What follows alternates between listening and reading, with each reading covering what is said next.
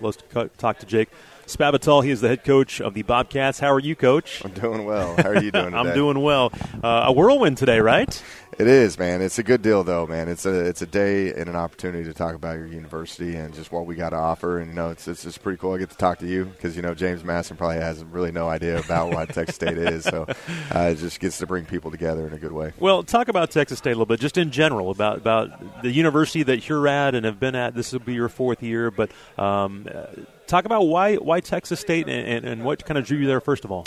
Yeah, I recruited Central Texas for probably about 10 to 12 years, and you kind of watch this university grow up along I-35, which is a very popular highway in Texas, and it's stationed right in between Austin and San Antonio, and it's one of the fastest growing areas in really the country, arguably the world right now, because everybody's moving there right now, and traffic's insane, but because it's so populated, but that means that there's a lot of opportunity around there, and there's over 40,000 students enrolled there, and they're going to keep bringing more kids in. I think they're up to 7,300 for the enrollment for the freshman class this year. So, and there's just so much opportunity there. They haven't been playing FBS football very long. It's this is our 10th year.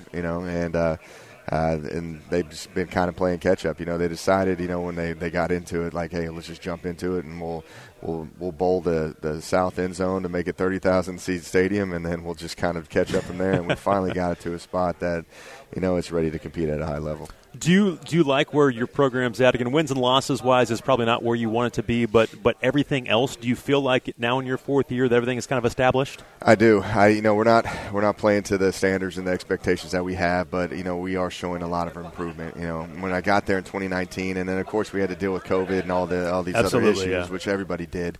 But I finally got to a point where we look like a football team. We have depth, we've got size. And I think we can be competitive, and that's all I ask is just we take it one day at a time because, when you get in group of five or when James Masson makes the transition into it, there's just so many moving parts. You just got to focus one day at a time, and how, the climate of college football is ever changing. You just got to deal with the issues as you go. And I think that what we've done over the last 3 years, we finally got to a point where I'm really comfortable with our team. Did you know much about JMU before? I did. I was at West Virginia for – That's right. You were, weren't you? Yeah, for – 2 stints, and we actually played them, I believe it was 2012, in FedEx Field in Washington, D.C. And they had some pretty good players there. Now they had that left guard. I think it was a left guard, left tackle, or just an O-lineman. I thought that could play anywhere in the country. I think he got drafted too. Yeah. But yeah, I've always known about it, and I've always had respect, and then you see him win all these national championships or be in contention for it. It's not a surprise to me because, I had to go up against it, and, we were sweating bullets there for a while because it's a talented team. Well, talk about your stint. You've been at Tulsa, GA, Houston, Oklahoma State. You were at West Virginia back in that 11-12 era, at A&M, at Cal, at West Virginia, then at Texas State. You could have been all over the country, haven't you? Yeah, I know. I'm surprised my wife is still with me now. I was looking on my back porch the other day on some patio furniture, and I had 3 moving stickers on it. I was like, I got to settle down and get somewhere. But those early stops, I was just trying to get my foot in the door. Absolutely, and I was very fortunate to be around a lot of great coaches, great people, and great players. And I owe them everything for my success at a young age to get to this point because, I've coached 10 NFL quarterbacks, and there's a reason why I'm a head coach now is because of the success of those 10 guys. It's not like I recreated football or anything, but it's just I've been fortunate to be around some good people. We're talking to Jake Spavital. He is the head coach at Texas State. The Dukes will play Texas State. That'll be in Harrisonburg, and that'll take place on October the 1st. Here coming up this season. But let's talk about your football team. I know offensively it was a struggle at times last year.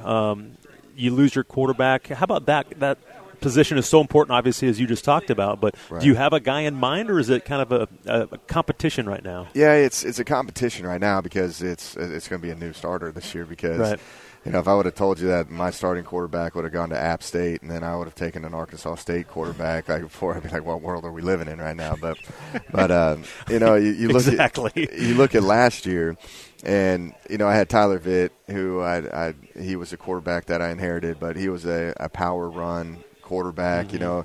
So when he had to go, he's a really good competitor, great player too. Like I had to adjust my play calling style to him. Absolutely, yeah. And then you get Brady McBride, who I had, who is a more kind of move the pocket, give him vision, and get him out.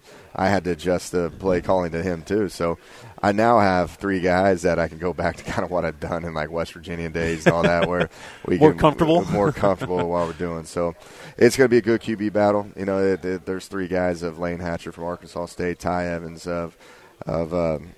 he came from North Carolina State, been with me for a year now. And then we had to pick up C.J. Rogers from Baylor this last month because you could roll the dice and go into the season with 2 QBs that you're comfortable with, and I can't do that. So we brought another one in, but it's going to be a pretty intense fall camp. See where this goes. You know, with those guys, and how have you dealt with the portal? I mean, obviously it's here. It's a real thing. Everybody's got to use it, and that's just the way it is. But is that a challenge? Yeah, I felt like I got ahead of it last year.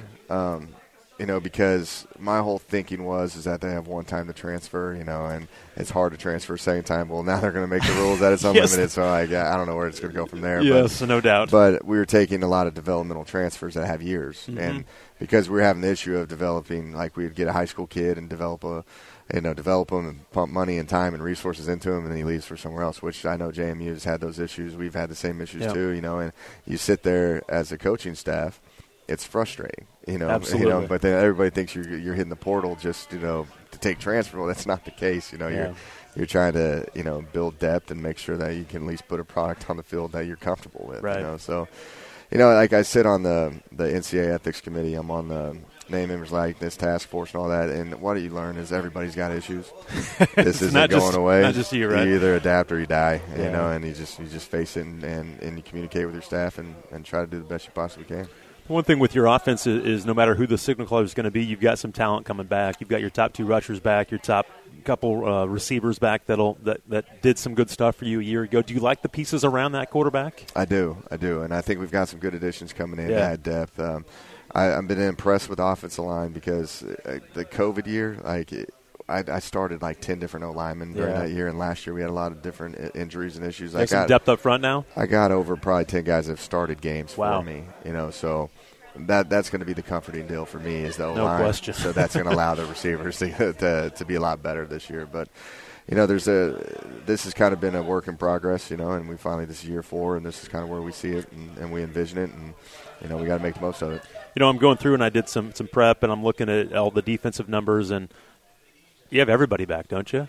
I mean, you've got a ton of guys back on that side of the football. I know the numbers aren't great, but for those guys to have another year in the system and learn everything, it's big. Yeah, continuity is big, especially in Group 5, and just, working with each other. And that's like what I was talking about the O-line. They've absolutely, they've played together for a while, But you look at defense, and we've had some good additions too, but which allows us to put some of these kids in better positions to have success. Because at times, we have Jordan Revels with us here. He was a DN for us, but he's an outside linebacker, and he was taking double teams, and now he's playing outside linebacker. It's just more natural position for him. We're starting to get to that position right now.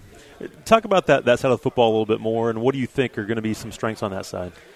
I think the defensive line is completely different now, and that's what makes that matters in this league too. It matters, and we can be more multiple now. Like when we first got here, we can only be a 3-down team. Now we can do a lot more 4-down stuff. So I feel like we got some edge rushers now that have played for us and have had success, and I just think from a defensive coordinator play calling, you're more multiple. You can at least go and rush the passer instead of drop 8 on 3rd downs, and not have those conversations. So that's where I'm most impressed right now is that D-line. All right, one last question for you, then we'll get to Keith Gill. Harry O'Kelly was the punter at James Madison. His brother, Seamus, punts for you. Yes. Is he a character? Because Harry was at JMU. Is Seamus a character at Texas State? Unbelievable. He's one of my favorite kids I've ever coached. And you probably had to deal with this too. Where COVID hit, they never went back home. Right. So he finally went back home for the first time. So he kind of was just living with us and hanging out. And he's a good golfer. He's got a little moped now. Does he?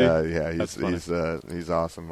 He's my best mate is what I always say. Absolutely. Best friend. The O'Kellys they're one of a kind, but they're fun. So that'll be fun for him to come. I know Harry's graduated, but he told me he's already going to come back and be on the sideline to razz his brother while he's punting. But maybe you won't have to punt that day. Who knows? So that's the goal. Coach, great to meet you. Look forward to working with you. Yeah, pleasure. Best of luck this year. Thank you.